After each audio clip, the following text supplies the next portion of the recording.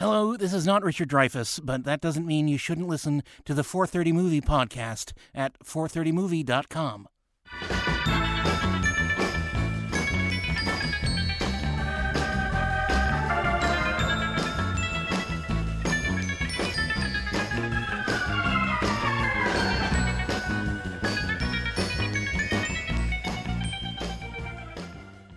Hey, this is Mark A. Altman. And this is Darren Doctorman, and we are the Inglorious Trexperts. And we have some great guests with us today.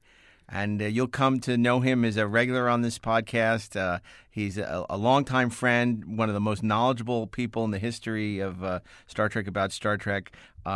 He is passionate and creative and super talented.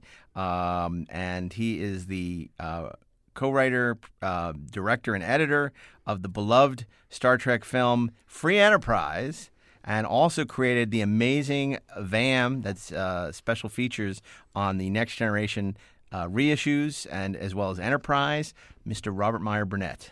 Well, thank you for having me. Yeah, Hi. no, it's great. And another person you met on Talk Trek. on Talk Trek. Yeah, both of you. I was saying how we met doing his radio show on Talk Trek many years ago. So many years ago. I think that being here is going to be more pleasing than not being here. And it is not logical, but it is true. We thankfully didn't scare off our next guest. He's come for seconds, and in addition to having created the hit TNT series Perception, and of course, as we know, TNT is fond of canceling hit shows. He also was a writer-producer on Star Trek Voyager and Enterprise. I was going to say Star Trek Enterprise, but as we know, that was called Enterprise until they decided to call it Star Trek, which probably is a whole other episode. Mr. Michael SUSSMAN. Michael, Hey. welcome back. My pleasure. Thanks for having me. So they're probably wondering what we're going to talk about What today. shall we talk about? Thank you, Tote. We decided, because this is a show that extols what we love about Star Trek and the Star Trek universe, much as Free Enterprise did, we're going to do Guilty Pleasures. Episodes that are generally loathed that we love for some reason. They're episodes that may not get all the love. They may not be the City on the Edge of Forevers or the Yesterday's Enterprise or the Year of Hell or the flute one. the flute one, the Inner Light. May not be any of those episodes, but they're episodes for whatever reason. We love them, and we're going to talk about them, and maybe when we're done, you'll love them too. So none of us have talked about this before. None of us know what's going on. Right. Not unlike any of these podcasts we've done. But we are going to talk about Star Trek Guilty Pleasures. It stays fresh that way. Keeping it fresh, keeping it real. So I'm going to start by asking Rob, Guilty Pleasure. Well, I'm going to take everybody back to the first season of the original series. And, I didn't know that you were going to ask me this. But one of my favorite Guilty Pleasure episodes, actually one of my favorite Star Trek episodes of the original series, The Alternative Factor. Captain's log, stardate 3087.6. Investigating an uncharted planet. We've encountered a badly injured human being. You came! Thank the heavens! We can still stop him!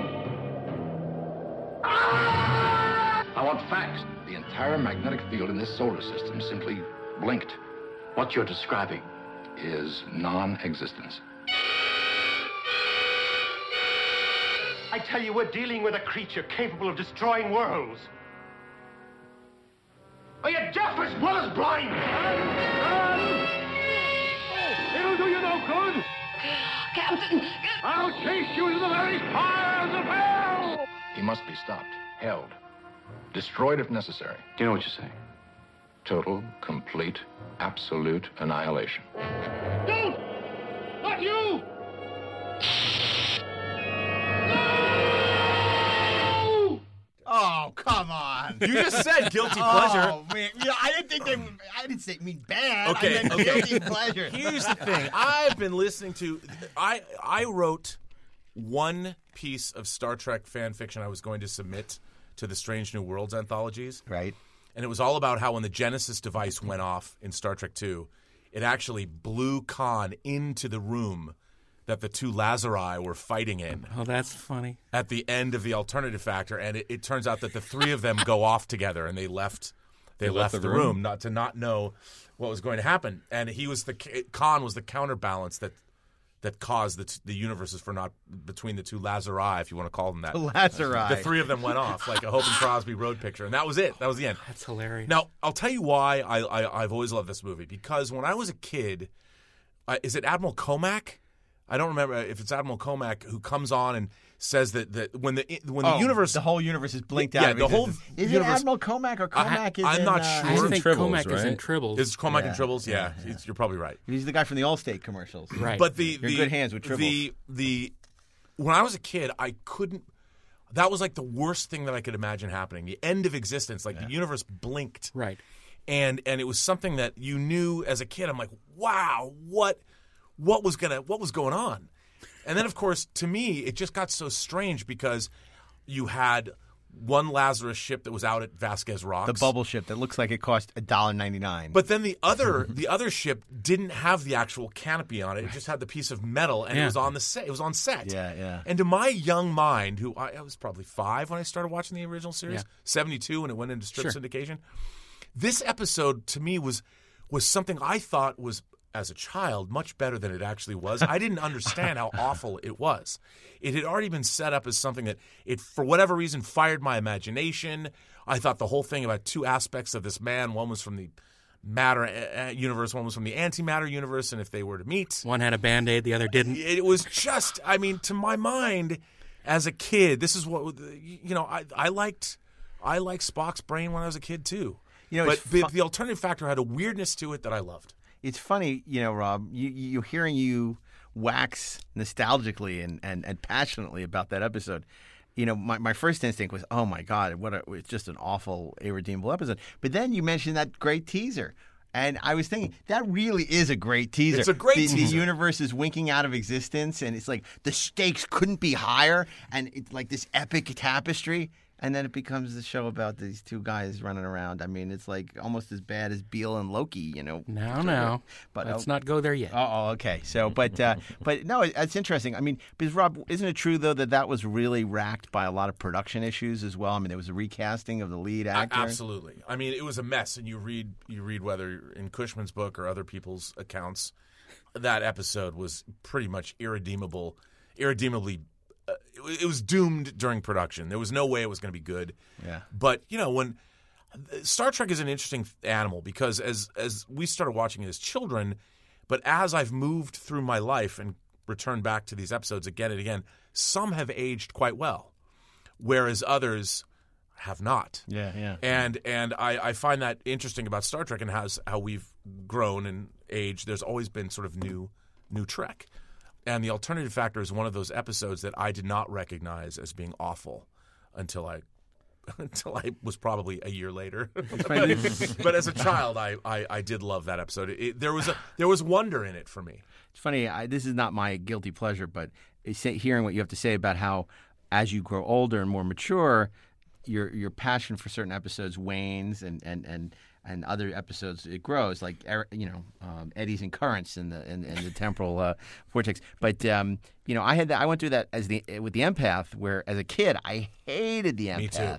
And as I got older, I came to really appreciate what a fine episode that is, mostly because of the filmmaking, the surrealistic, non-existent sets, and also the performance as Jem or Jem. Jem. Yeah, and Bem is the animated show. Yeah. But the stakes are very high in the empath.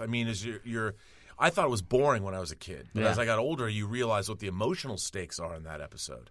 And the physical stakes. So the alternative factor, which by many is considered perhaps the worst episode of the original series. But it's interesting, again, I think you've made a really good argument for why you love that and why there's merit in that episode.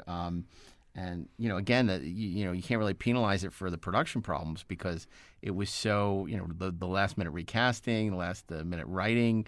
It was a total mess. And what was the next episode? City, wasn't it? Yeah. Yeah, so, you go from the lowest to low to the highest highs, but really interesting. So, Michael, I'd ask you the same question. What's your guilty Star Trek pleasure? I'm going to cheat and dip into the film franchise and say Star Trek: The Motion Picture.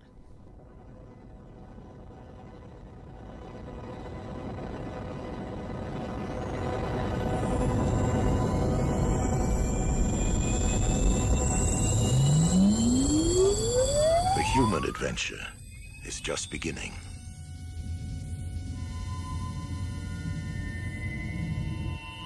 William Shatner Take us out. is Captain James T. Kirk.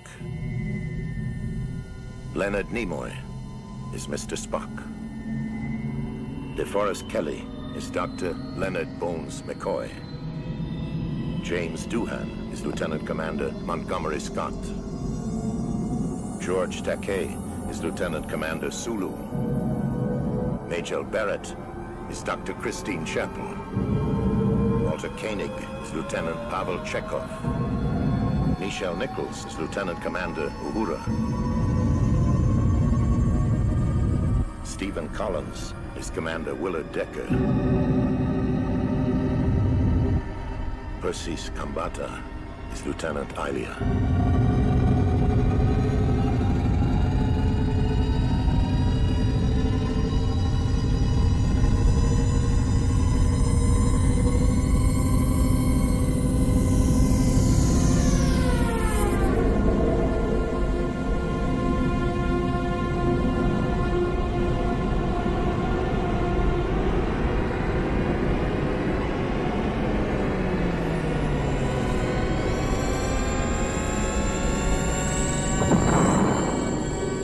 Star Trek, the motion picture.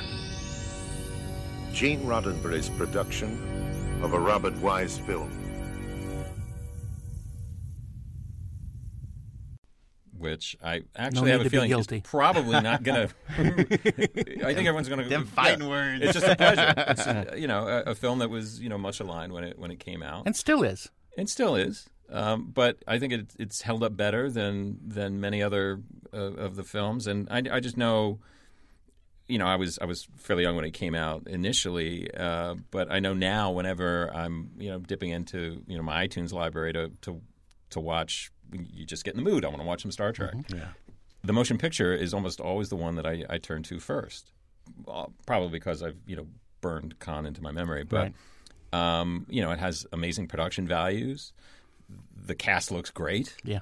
Nobody liked the costumes. I think the costumes were kind of cool. I think the costumes are great. Me too. The production, Star Trek production values, I think were never that high Right. until until maybe arguably 2009. the JJ films. Yeah. And the biggest strike against the film, and I remember seeing it as like an 11-year-old, and me and all my friends and my brother, and we were trying to convince ourselves how great it was because we'd been waiting for this movie forever, and we were not going to be disappointed by it.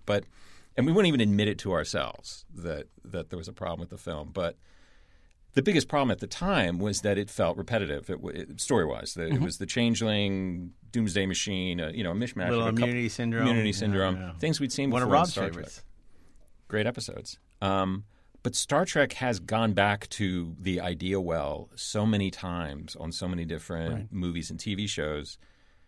The motion picture was just kind of the first movie. The beginning of that.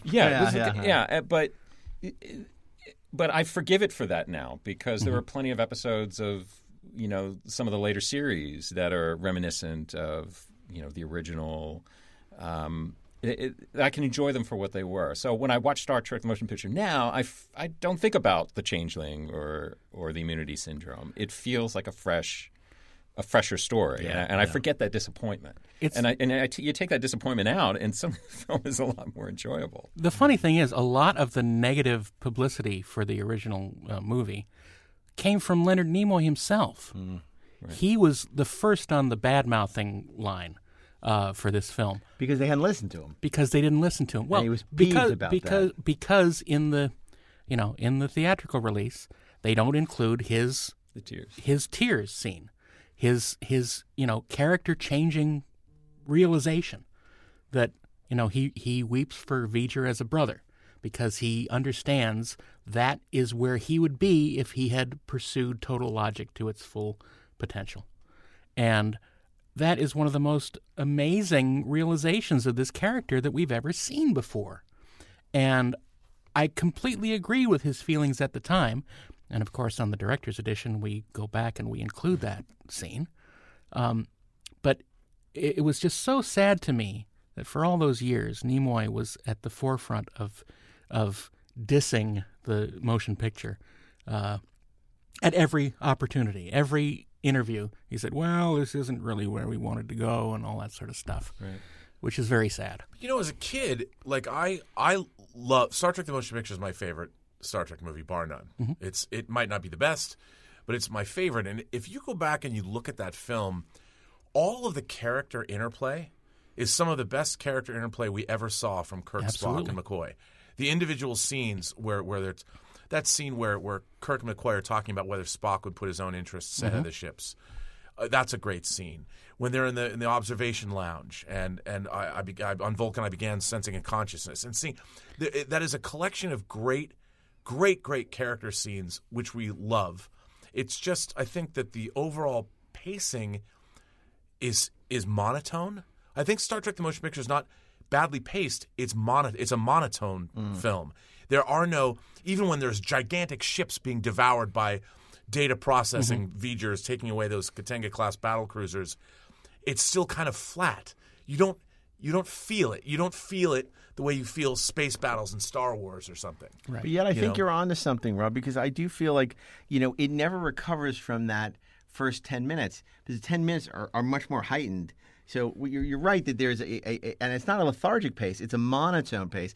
But you have this huge space battle at the beginning that's really epic. I prefer to think of it as a consistent pace. And okay, fair enough. And so you think, oh wow, I'm warming up for something really incredible. I mean, 3 Klingon ships, which looked amazing. The makeup was amazing. They spoke in Klingonese. It was great. And they're taken out, and it's great Jerry Goldsmith music that has been used ad nauseum ever since. Right. But then the movie never reaches that kind of, in terms of what an audience that now has seen Star Wars and seen some of these epic space adventures is expecting. Right. It then becomes 2001-esque as opposed to Star Wars-esque. Right. And I think that is what hurt it then in terms of the larger perception, the expectations, and continues to hurt it now because there's a sense that it's long and it's slow and it's meandering, which I have to agree with Michael. When I throw on a Star Trek movie, which is more often than I probably should, it's usually Star Trek 1 that I find myself watching. Again, we talked about it. We all know Star Trek 2 by heart. We've seen it so many times. It's certainly the most wildly entertaining of the Trek movies. But Star Trek: The Motion Picture has scope and it has scale, it has feature film production values, and it has those great moments. People say the cast is flat. Viewer, I love those moments like Viewer Off, and when he even silly is when he winks at Chekhov when they finally make warp speed, and I feel that there's a frivolity that people don't acknowledge, and yet there's also the drama of Kirk being so alone after he has the fight with McCoy. You're expecting them to bond like they used to, and those doors close, and there's that beautiful Jerry Goldsmith music, sort of leaving him isolated and silhouette. It's just one of the things I love about the first movie is that all of our favorite characters start out in places that we're not familiar with them being. They are not the same characters that we remember. They have gone through life since then. But by the course of the film, we see them slowly get back to their original positions and their original comfort zones and the way that they function the best. And it's that journey that is so fascinating to me, seeing these actors go through that. And it's really joyous to me that by the end we have our old, people back. I remember in 50-Year Mission when I was writing the story, somebody was telling story at the premiere of Star Trek: The Motion Picture. Literally, as soon as the movie ended, Leonard jumped up from his seat and ran down the aisle to find the editor, and he was furious that that scene had been cut. That's what he was thinking at the end of the big premiere in Washington, D.C. Is like, why did you take my scene out? And he's not wrong, but you got to remember, I mean, Leonard was a guy who resisted coming back to Star Trek over and over again. Right. He wasn't going to do Phase 2. He wasn't going to do In Thy Image, the movie. He was, and it wasn't until Katzenberg came and resolved the merchandising dispute and threw a lot of money at him. Yeah. But I think they also said, we're going to give you more creative input, more control, which is something that Leonard craved. He always had an opinion about this character. And so when he found out that he had been ignored and that he didn't really have that meaningful But the thing input, is, he wasn't ignored. It was just the fact that the studio forced them to have a movie at this length, and they didn't get a final cut, and it was racing to the ending when they had to be in the theaters. Well, we've all heard the stories yeah. about the slugs that were putting up as the visual effects. They didn't know how long the visual effects would be. So it's like, this shot's going to be 2 minutes long or whatever. Yeah. And there was no ability to open up the cut and change it. They couldn't so they change just had it. to throw in 2 minutes regardless of Yeah. whether it should have been 30 seconds or not. Another thing about Star Trek: The Motion Picture And another thing. well, the in-universe continuity or canon Right. that the motion picture created was, I think, unprecedented in pop culture history, where you have these characters, these actors, these TV actors that were actually brought back to what was at the time the most expensive movie made that Hollywood was making. 10 years later. 10 years later, and they first of all, they accounted for that time, and it all seemed like, okay, this universe has grown and it's moved and it's changed and it moved on, and everybody who contributed to the universe was thinking about how that would work, as opposed to making some random. There was a lot of thought put in on every level of that film. It felt real, and it felt like it wasn't negating anything that we've seen before. Yes. No, and that's right. And you'd never seen Earth Yeah. of the 23rd century, and it expanded the universe the way we had never seen before, and that alone was captivating and transporting. And I don't think anyone has done as good a job of expanding the Star Trek universe canonically, the way Star Trek: The Motion Picture does. That's a great point. It was even the idea that Decker is Will Decker is the son of Will Decker, which isn't mentioned specifically in the movie, but it's clear. Decker. Matt Decker, yeah, and from Doomsday Machine, and it is in the novel that Gene Roddenberry got $400,000 to write, much to the chagrin of Harold Livingston, the screenwriter of the movie, with Gene. But there's a lot of that. Even when Kirk is confused when he comes on board the ship and can't find his way through the corridors, there's so much that leans into what we know of the original series and respects those 3 years of the original show and builds on that. And it feels like it all takes place in the same universe. It doesn't sort of erase what we've seen before or pay lip service to the fact that this is the same universe when, in some cases it does not share that aesthetic. This did, and it was all the better for it. And that's part of what made it so fun. Yeah, to build on what Darren said earlier, I think to a certain degree the audience, and I'd probably have to include myself, wanted to see those relationships exactly as we had left them. From the beginning, right. Yes, from the beginning. And it was asking a lot of the audience to show that a number of years had passed and they all weren't best buddies anymore. Right. And when Spock comes aboard, they're questioning what his motives are, which seems like you wouldn't believe that for 10 seconds in an episode of the original show. They were best buddies. And you saw that these friendships had basically, either deteriorated or come apart, and they didn't know who they were anymore. And that is a really challenging thing to ask for a big blockbuster film. Absolutely. Watching it now, these years later, I can appreciate it and see the journey that they go on. Yeah. And, very wisely and for very understandable reasons, the next film and the films after that, it's kind of back to TOS land. Sure. Where, they love each other, and that's great, and I love seeing that. But it asked something very challenging of the audience. And, in retrospect, they probably shouldn't have done it. That was a very interesting choice. It's adult. It was adult. It's adult, and that is completely lost on some audiences, which is very disappointing to me. Well, I think Michael makes such a great point because, to me, I think the appeal ultimately, people give a lot of theories of why Star Trek was so popular. It comes down to family. It was about a family. And in Star Trek: The Motion Picture, they're an estranged family. McCoy is become a total dick, not a curmudgeon anymore. Spock is completely removed from everyone. And trying to forget everybody. Right. And Kirk is bitter, that he's had his captaincy taken away, he has a desk job. So a lot of people in the audience who aren't doing what they dreamed of, who are accountants when they wanted to go off and do something, play baseball for the Yankees. So they're looking at the characters that they aspired to be, and they see them being miserable, and it made them miserable. And but you start to ease into that great scene in the rec deck, not the rec deck, the lounge where McCoy says, says, well, lucky for you, we just happen to be going your way. And, Spock isn't buying into any of the sarcasm, but you start to see them slowly coming back together. So by the end, when they're a family, it's very satisfying. But you're right, it could be very off-putting. Well, another thing about Star Trek the Motion Picture, too, is it showed the universe. I mean, there were times in the original series, like in the Corbomite maneuver, where you see the Fesarius for the first time. And the scale of the Fesarius. And the last time. Yeah, right. But we tend to think about the size of things being human size. Like we can only comprehend because we're human beings. But when V'ger shows up... Unless we're Stormy Daniels. And he was, before you fix it, 82 AUs in diameter. Right. That's bigger than our solar system. I mean, it's ginormous. And it really showed the awe and wonder and the infinitude of the universe in a way that we'd never seen before on Star Trek.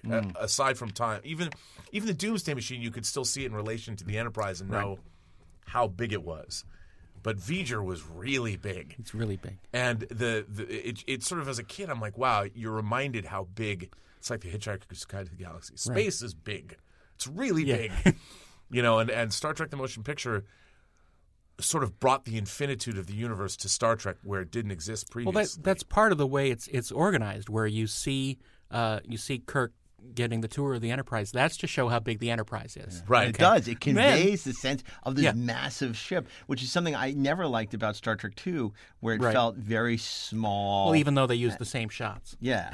No, I'm not talking about the exterior, but the interior. Just the fact that when he lands on the cargo deck is huge. Right. The wreck deck is enormous, with the entire crew. There's a sense of, this massive ship that could have a bowling alley. They could have all these things that Franz Joseph said in the blueprints. But the way the motion picture ramps that up is that after you've set up the Enterprise as being this huge thing, then when it's traveling in V'ger, you see it like tiny. You see it a half an inch long in relation to this thing that doesn't even fit into the screen. And it's mind-boggling. I didn't understand what V'ger was even supposed to look like, by the way, until I saw the director's cut, which I loved. I was lucky enough to go to that Paramount Theater for the premiere, and Shatner and Nimoy were there, and Robert Wise. It was magical. It was magical. And the Enterprise was there, too, the original model. Yep.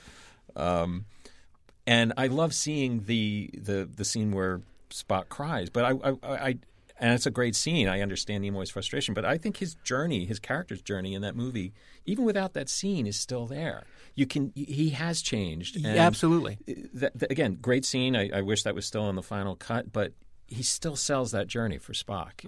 I always thought he did. I always thought he did. Well, hopefully it'll be like Blade Runner, and one day there'll be the final cut. Well, and you guys can be the final word on Star Trek the motion picture. We stand ready to do that. Next year is the 40th anniversary. I know, that's why I kind of feel like here we are talking at length about Star Trek the Motion Picture when, December 7th is the 39th and next year is the 40th. I'm sure we will visit this place again. There's a lot to be mined from Star Trek the Motion Picture. But now back to Guilty Pleasures. Guilty Darren. Pleasures. I'm going to have to scoot back into TOS. End of the second season, nearly. The Omega Glory. Captain's log aboard the USS Exeter. What could have happened to the over 400 men and women who were on this ship? Germans have crew didn't leave. They're still here. Wu is 462 years old. His father is well over 1,000. They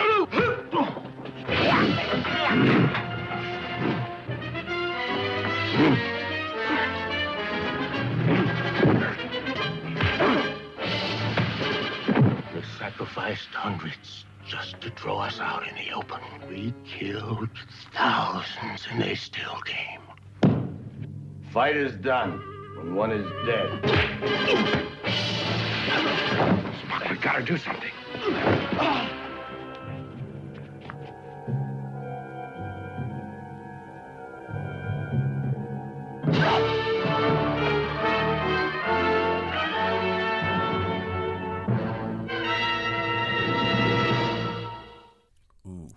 See? Much Rob. like my reaction to yours, you react to mine in the same way. Look, I think there is something inherently fun about this sort of alternate... The Combs and the Yangs, the Yankees and the Communists. Parallel development of this society on this planet. Look, it's silly. But it's also so much fun to see Morgan Woodward running around as this crazed captain. What does he say, Darren? We killed thousands and they still came. We drained 4 phasers and they still came. He's just wonderful. And, you know, he not only breaks the Prime Directive, he tears it apart and Eats it. and sprinkles the remains on this planet. It's just so fun to see where this kind of character can go. And honestly, the ending of it with the, you know, Kirk battling Captain Tracy for the, you know, ultimate battle of good against evil is so much fun. And seeing Spock and McCoy with him there. And seeing them bring out the American flag is just strangely wonderful to me. Yes, to you. You know, You plebnista. Well, you know, another You can great bite teaser. me. Another great teaser, though. Like the alternative factor, Oh, the yes. Omega Glory Yeah. has a teaser Yes. to end all teasers. Whenever a second starship showed up, whenever a second Constitution class, as a kid, I'm like, ooh. yeah. And let's remember, it was also the episode that was in the Viewmaster set. Yep. Yep. Yeah. And it was because Roddenberry got the pick, and since it was an episode he wrote, he Right, picked that exactly. episode. This is one of the I three. could never understand. It wasn't Ka-ching. until I was writing the book that I found out. This is one of the 3 episodes that were written for the second pilot. Yep. And of course, the studio said, we're going to go with Where No Man Has Gone Before. By Sam Peoples. By And Sam Roddenberry Peoples. was pissed. He was. Because he wanted the one he wrote. Right. And this is, you know, for those of you who don't know the story, to amuse your captain, the original The Cage had been picked by NBC from a bunch of 5 log lines because NBC wanted the most complicated story, which would be the hardest to actually produce, to see if they really could do this week after week. They did the first one, but it didn't really, much like Star Trek The Motion Picture, it didn't connect on a visceral level with them.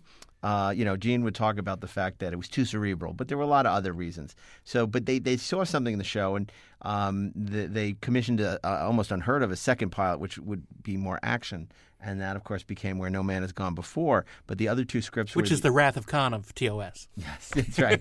That's right. It's a good analogy. The Omega Glory, and what was the other script? I forgot. Mud's Women. Mud's Women. That's right.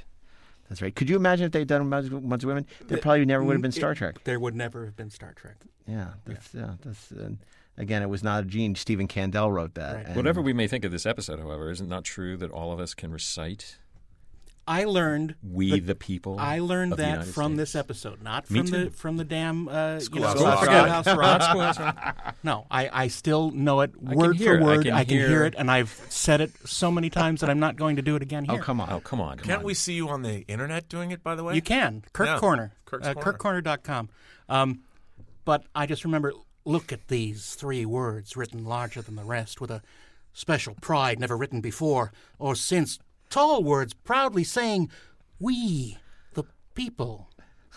That which you call e plebnista was not written for the chiefs or the kings or the warriors or the rich or the powerful, but for all the people.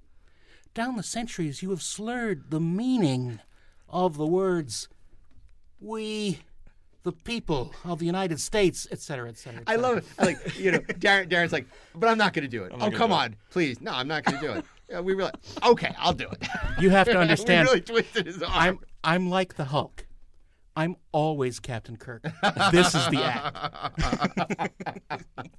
By the way, can I just say one thing about this? The Viewmaster reel. Why did they use shots with AMT models? Because they had no other shots. Why didn't they have the effect shots when they made them? Because they aren't 3D. Think about that. I always hated that. I felt cheated. Well, you were. I thought we it was were sort of all cool were. because it was stuff I hadn't seen in the episode. Well, wait a minute. The rest of the episode wasn't in 3D either. Yes, it was. How did They were on set and they shot these things during the production of the episode. I wish I still they had my shot it in Viewmaster. 3D. I thought it was like something they did in the Yes, 70s. sir. That's pretty no, cool. no, that was on the set. Wow. That's before they converted things to 3D. That was the real thing. That was the James Cameron Avatar version of Viewmaster. Right. I totally agree with Rob. That teaser is great when they find, whenever they go to another starship and, they're just using the Enterprise set, but it always gives it like great production value. So what was it, the Valiant they find? The Exeter. The Exeter, right. I love that. And NCC. I don't remember. And I remember, your ex-bosses, Berman and Braga, used to always say the problem with Enterprise was, the Enterprise was the first ship on the scene, whereas in the original show it was somewhat more interesting because they were always the one responding to the emergency. Right. Yeah. But, had it been the Exeter story, is that as interesting as the ship that's responding? I don't know. Maybe it would have been. No, well, the Exeter episode ends badly. Yeah, it does. But also, it expanded the universe. The idea that there were multiple Constitution-class ships out there, that was always something. It was an easy way, even though they were bottle shows in a way. Right. It was an easy way to expand that. Oh, and it always felt big. I mean, whether it's the Defiant or in this with the Exeter, it was always super cool. And that's why I think when the technical manual came out and it listed the fleet and the ships and the other ship, that was so cool. You can't imagine. We'll talk about that in the merchandising episode. But when you're a kid, like it really sparked your imagination that there was this massive universe. Well, and it made you want to get 13 versions of the AMT kit and build all the fleet. And then they gave them to us. Yeah. They put them out with the decals. They had the sticker, the decals for each ship. I love how it was the novelization for Star Trek The Motion Picture where they actually wrote into the fact that all the other Constitution-class ships were destroyed. It wasn't just simply we couldn't afford any other models or sets. It was, it was like special. an Edward We Gorey made it. poem. This is why I'm writing. That's why they adopted the Delta Shield as Starfleet's Right. insignia, because Right. the Enterprise was the most successful. So we do this to honor the mission of the original Enterprise and not to... I'm writing down that there were indeed different insignias for every ship. I just wrote down novelization. We have to do a show about the gonzo Star Trek. It will give us time to reread it, the Star Trek The Motion Picture novelization, because that is cuckoo for Cocoa Puffs. The new humans, everyone on Earth is having sex, and they have the way they communicate telepathically, and it's just like, man, Roddenberry is like indulging all his vices in that book. I have to tell you that I'm working my way through doing a audiobook version of the motion picture novel. That could be a special episode of the podcast, like a special report. It's really long. By the way, that novelization was great. It's great. It is great. I mean, it's cuckoo for. I mean, it helped understand all the things that were missing from the movie. And even it doesn't have when he confronts Admiral Nagoras in the book. I don't think that's in there, but like his girlfriend who beams up and gets. Yeah, well, all the backstory because in Thy Image it was explained, in the earlier drafts that was his girlfriend, who's destroyed, which is why he's so morose for about 12 seconds. Well, we'll swing by the Orion planet on the way to Vija. But yes, so Star Trek The Motion Picture, the Omega Glory. And now we come to you, Mark. Yes. What do you say? I set myself up for failure. Sarek Vulcan. Well, I had a TOS episode in mind, but I don't want us to become too... which was going to be the Savage Curtain. Nothing can stop that now. And I'll tell you, I had a couple of things in mind. One of them was the Savage Curtain, which, of course, we talked about in a previous podcast. What's stronger, good versus evil, and brilliant performances, Abraham Lincoln and Surak and Colonel Green. But and then I came very close, another third season episode, which I adore, which I kind of want to nominate because it was always on remember the Best of Trek collections, those books? Of course you do. I still read them. and they would always do these surveys. What's the worst Star Trek? And it would always be the worst. And I always got really irate because I thought it was offensive. It was Spectre of the Gun. And I think Spectre of the Gun is a great little episode. Yeah. I think it's the production design, how they leaned into the fact they didn't have any money, so they made it the Melkotians can't read all our thoughts, and so it's only fragments. And I love that episode. I love the casting. It's really well directed. The score is great. So I wanted to rush to the defense of Spectre of the Gun. But since this is guilty pleasures, I will tell you, because I'm not guilty. I stand by that. It's like, fuck you. You don't like it? Too bad. But I do have a guilty pleasure, and that episode is for a second season episode of the Next Generation, The Royale. Next time on Star Trek, The Next Generation. Seems like we're trapped in here. Proceed with caution. A dangerous mission uncovers a secret alien passage Welcome to the Hotel Royale. where the crew become prisoners in a fictional casino that's all too real. Lock onto the landing party. Beam them up. We've got nothing to lock on to, sir. Now, they must gamble with their lives in a deadly game of survival on Star Trek: The Next Generation. Now, not the Royale with cheese. This is an episode in I don't know. I which think there's plenty of cheese in it. Baby needs a new pair of shoes. the Enterprise crew is trapped in a mysterious casino in space. It sounds like a Marv Wolfman Marvel comic of Star Trek, like the haunted house in space.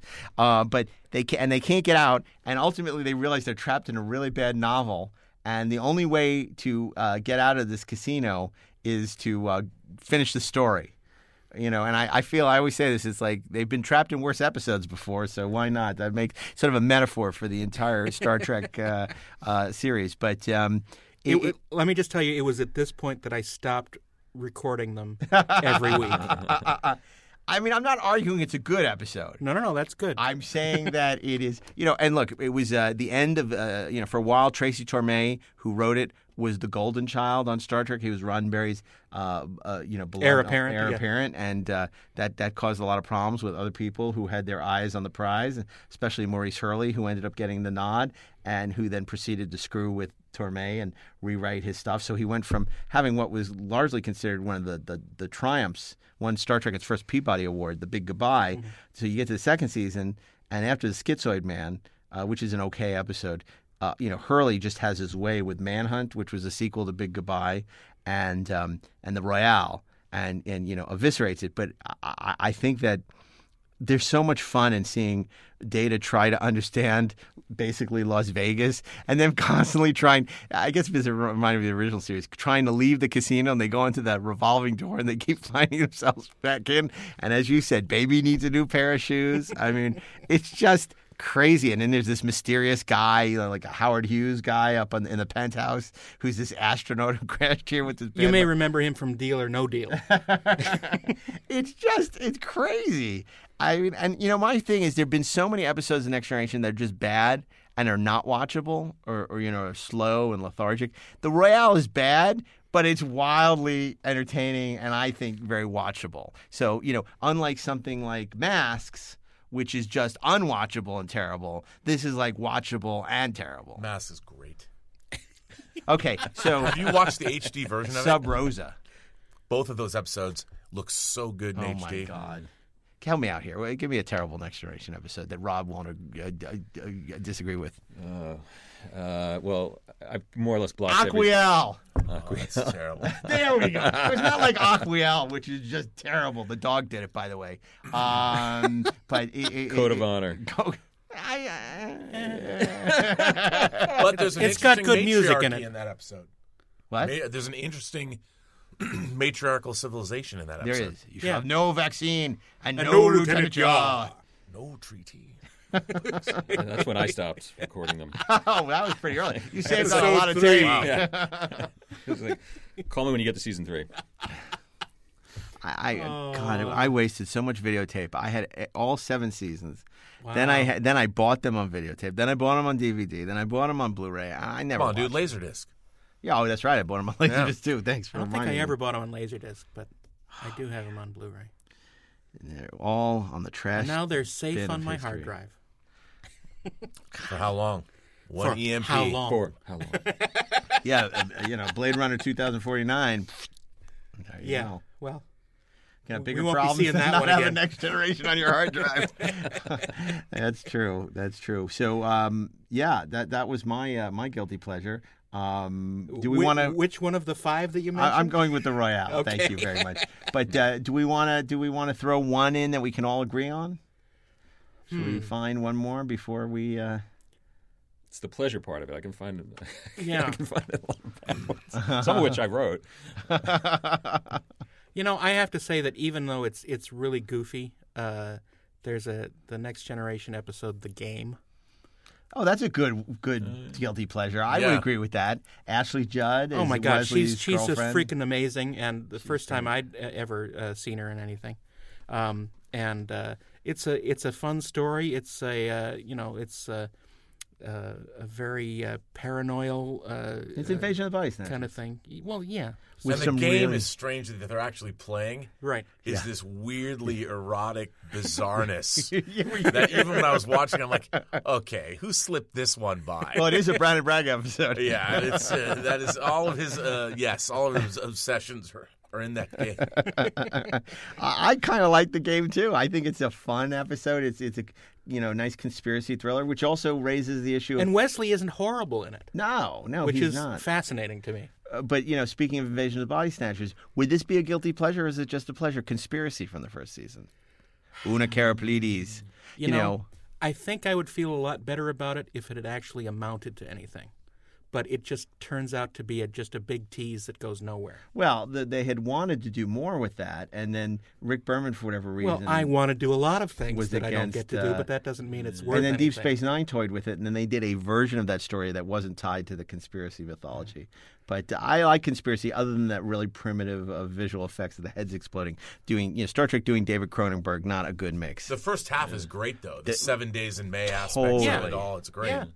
Yeah. Well, like I say, it's a great setup to something that never happens. That was second season, right? End of the first season. End of the first season. It was the end of the first season, and it came out of nowhere. It was just like, wow, this is a weird episode. I mean, it's dark and it's weird, and Starfleet's being taken over by parasites, and heads are blowing up. It's like, what show is this? And you got to meet other Starfleet captains, which was really cool. Una Karaplides, Tryla Scott. Who else? Wasn't Michael Berryman one of them? Yeah, he was good too. I love that scene where they meet on this mysterious planetoid. And Mustafar. And he came back, and Picard's like, "What are all the captains doing here? Like, this must be really bad." It's like this total 7 Days in May vibe. It was great. Yeah, I love all that. I agree. I think the beginning of that episode's great. Okay, other guilty pleasures. No, they're all great. I mean, I would say, without getting into a long discussion about it, Star Trek V. Okay, I'll go there. One of the ideas I toyed with for my guilty pleasure was going to be the odd number films. But that just seemed. But yeah, I mean, 3 also. I feel is underrated. 3 really opened up the Star Trek universe. We got to see ships that weren't the Enterprise, weren't the Reliant. I'll go back to Trek V for a second and say that I think there are several scenes in that which are the best that has ever been written for the main 3 characters. The scenes where Sybok tries to convince McCoy and Spock to join him is a great scene, and the final resolution of Kirk telling Sybok to basically go to hell is so Kirk and so wonderfully acted and presented. I think it's great, and the scenes with the Holy Trinity sitting around the campfire is wonderful. Well, everyone hides a secret pain. Well, they do, and sometimes that secret pain is Star Trek V. I'll throw out one more, because I think I am probably the only person in the known universe, known or unknown, that likes this. Anyone, maybe Burnett will help me out on this. Deep Space Nine, Let He Who Is Without Sin. It's where they go to Risa, and religious fundamentalists don't like the Pleasure Planet very much, and they're trying to sort of overthrow it. And Worf gets co-opted into this plan to sort of overthrow Risa, which is basically the shore leave planet in Next Generation. And Captain's Holiday, also an episode that's sort of a guilty pleasure, because that thing is a mess too. But I Let Who Is Without Sin, and I know Deep Space Nine fans hate that episode. Now, this is a canonical question. Do you think that Risa is Wrigley's Pleasure Planet that just changed their name? Yes, I do think so. I think what happened, the Wrigleys got bought out by the Risa family, and they got the naming rights, the sponsorship rights. So instead of it being the Nokia Theater, it's now the Microsoft Theater. Well, I hate to get all canonical on you. Yes. However, Risa did make an appearance on Enterprise, which would have been before Wrigley's Pleasure Planet. So I suppose it's possible the Risa Corporation owned it, got bought out by Wrigley's. Everyone wanted it to go back to Risa. Maybe that for I mean, Risa could have been the name of the planet when Wrigley's was a company. It was Wrigley's that came in started for a while. started the kind of like how the company shoe company Kenny used to own Warner Brothers, right, for a while. for a while. In the 70s, late Right. 60s, 70s. During Clockwork Orange. Yes. We're going to get like a Twitter or an email or something from somebody saying, it was never, I don't know why you would make that suggestion. It was never, clearly you don't know your Star Trek. It was Rise and Wrigley's Planet of the Planet, two different things. And it has nothing to do with the Shirley Planet. I don't think you guys should be doing a show. You're not qualified to talk about Star Trek. And the response to that is, you're absolutely right. I look forward to listening to your podcast. Well, any last suggestions? Those are all wonderful episodes to not watch. No, I'm kidding. Those actually. So Rob, Alternative Factor, Star Trek: The Motion Picture from Michael. Darren suggested the wonderful episode, The Omega Glory, and of course I suggested. What did I suggest? A bunch of episodes, but I would say The Royale. And then we also talked about Star Trek V and Let He Who Is Without Sin. And a bunch of other stuff, The Game. And I think there's some episodes worth revisiting there. And, Or not. And speaking of revisiting, I hope you'll revisit us here on Inglorious Trexperts. Very lucky to have Rob Burnett with us. Rob, where can people follow you on social media? You can find me on Instagram at RMBurnett or find me on Twitter at BurnettRM. And when I soon launch my own YouTube show, Robservations. And where can they find that? On the Burnett Work on YouTube. Find the Burnett Work. Check out the Burnett Work, where Rob is launching his new show, Robservations. The show about something. Which is unlike this show, which is about clearly nothing. Michael SUSSMAN working on a bunch of new projects. Where can they find you on social media? Well, you can email my mom. She can probably let me know. Bring it down to the basement. Exactly. I'm on Twitter at _Michael Sussman. And Darren? I'm at Darren Doc, 1R. And you can also see some of his fantastic sci-fi logo wear at... we're still figuring out the URL, but it's obscurities.spreadshirt.com. And you can enjoy more of Darren's insights on the 430 Movie Podcast. And you can follow Inglorious Trexperts at Inglorious Trexperts on Twitter. And, of course, I'm Mark A. Altman. You can follow me on Instagram and Twitter at Mark A. Altman. And if you want to know more about my book with Ed Gross, The 50-Year Mission, also at 50-Year Mission Book on Twitter as well, along with Volume 2, both available, as well as So Say We All, an oral history of Battlestar Galactica, on sale wherever books are sold. So on behalf of Rob, Michael, Darren, and myself, thank you for joining us for this episode of Inglorious Trexperts. We'll see you again soon. Engage.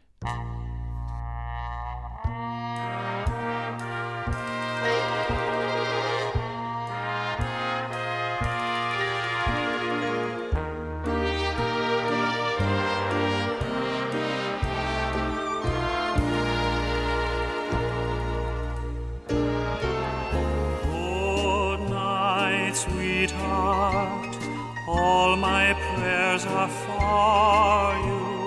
Good night, sweetheart, I'll be watching all